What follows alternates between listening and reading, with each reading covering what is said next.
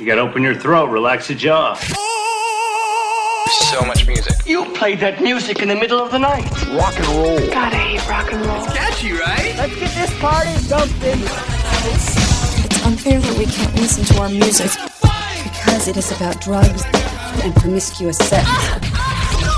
It's music news you can use. For February 17th, 2021.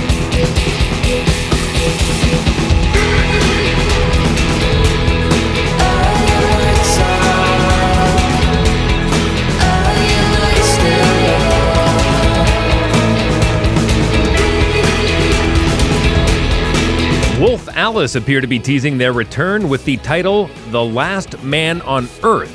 The title appears to be the band's website, along with a cryptic looping video of a single blinking eye, along with a form for fans to enter their email address. It has also appeared on sponsored posts on social media, leading many to believe that the news on their third album or new music is imminent.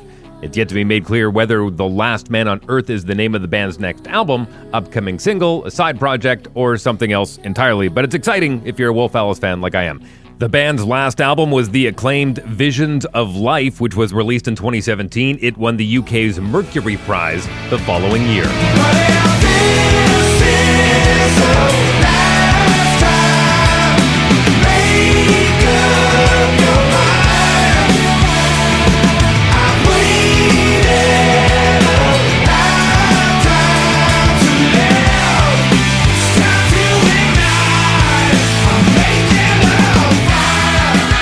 The Foo Fighters were on Howard Stern on Sirius XM over the weekend, and during the interview, Howard dropped an awkward question on Foo Fighters drummer Taylor Hawkins, which offered an honest response from the Stickman. Dave, I don't care what Taylor says. It's got to be intimidating being in Foo Fighters. You were, in the sense that you were the drummer in Nirvana, and you're such a good drummer yourself. I'm sure, Taylor, you sit there and have nightmares that he's going to be critical. And is he critical? I think because Dave was the drummer. And the drummer is, like, as you say, who cares about the drummer? You know, and that's the hot seat. And if the gig goes bad, it's the drummer's fault. The band's only as good as his drummer. Yeah, the band's only as good as drummer and only as bad as their drummer as well. So, Dave, he's never a dick about it, really, honestly. I can honestly say that he's never a dick about it. But it's intimidating. There's no question. When I joined the band, I was super intimidated because, you know, I met Axl Rose the first time, and he said, "What's it like being the drummer for the greatest drummer of the 90s?" I'm like, oh, hard. Did he really? Yeah, that's what he said to me. I was like, whoa, Axl Rose. And he said that, and I'm like, oh. Howard also asked Dave about his process on making a record. Like the first, 5-7 years of the band, I was like, gee, like it's got to sound like this. It's got to sound like this. And then I finally realized, like, what am I doing? You know, this album in particular, I was like, I'm walking out of the room. I'm the one thing getting in the way of a good Foo Fighters record. Like, I'm the guy that's like hovering over the producer and the engineer, like, no, do this, do this, do this. And I finally realized, like, wait, I'm probably the band's biggest problem. Like, I should just get the fuck out of the room and let the band do the thing that the band does, and then come in and be happily surprised, like, oh my God, I never imagined that. I never thought of that.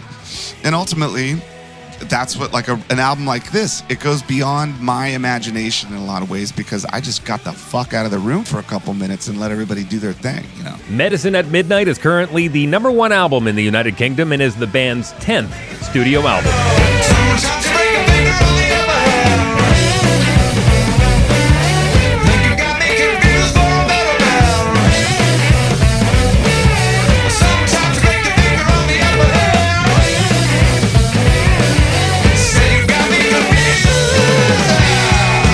Dave Grohl has opened up how Them Crooked Vultures originally formed, another one of Dave's side projects, and his plans to eventually reunite the supergroup. Grohl joined forces with Queens of the Stone Age's Josh Homme and Led Zeppelin's John Paul Jones to form the hard rock supergroup, who realized their debut album in 2009 known as Them Crooked Vultures. Speaking in a new episode of a Medicine at Midnight radio on Apple Hits Music, Grohl explained how he and Josh reached out to John Paul Jones of Led Zeppelin to a lukewarm response before agreeing to fly to LA for a jam session. A quote from Dave on the radio show said this: "When we sat down to start playing, it was about 30 seconds to a minute and we realized this is a real band. It was a really incredible time. I hope that we someday do it again, unquote. X gon' give it to you. Wait for you to get it on your own. X gon' deliver to you. Knock, knock, open up the door, it's real. With the non-stop pop out from stainless steel. Go hard getting busy with it. But I got such a good heart that I'm DMX has revealed that he has a collaboration on the way with Bono. I'll say that again. DMX is going to be hooking up with Bono. The song is going to be called Skyscrapers. Speaking in a new interview, the rapper discussed his much-anticipated comeback album, which will feature an array of guests, including the U2 singer. I got Bono. Bono.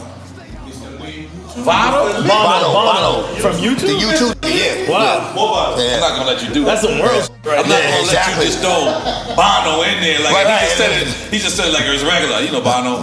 right. Nah, that's how you and too. Bono link up? Let me get a napkin too. Swiss did it. X said he was introduced to Bono by Swizz Beatz, the rapper's longtime friend and collaborator, who is also executive producing X's new album.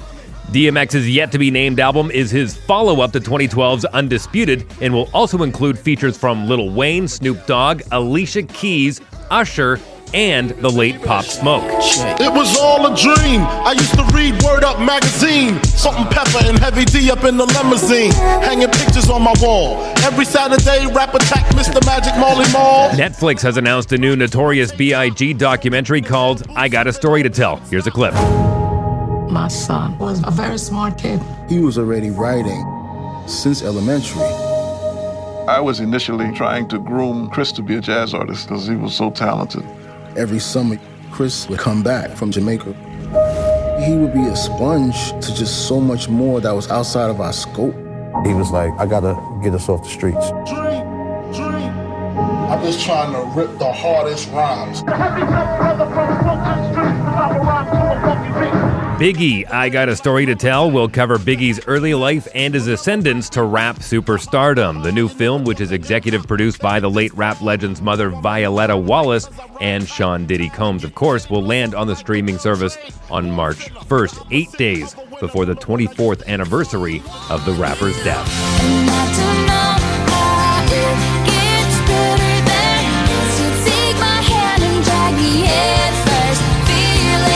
And finally, Taylor Swift's recently announced re-recording of her 2008 album Fearless will be eligible for some Grammy categories, but not others, according to the Recording Academy.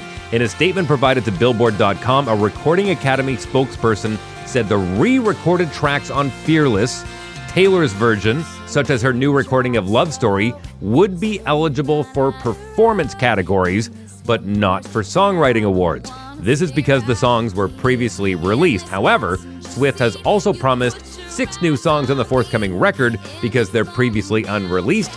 These songs would be eligible for both songwriting and performance categories. It has happened before. In 1990, Roy Orbison won for the re-recording of his 1964 track Oh Pretty Woman. Another is Elton John, whose re-recording of Candle in the Wind in 1997 won him the Grammy Award for Best Male Pop Vocal Performance.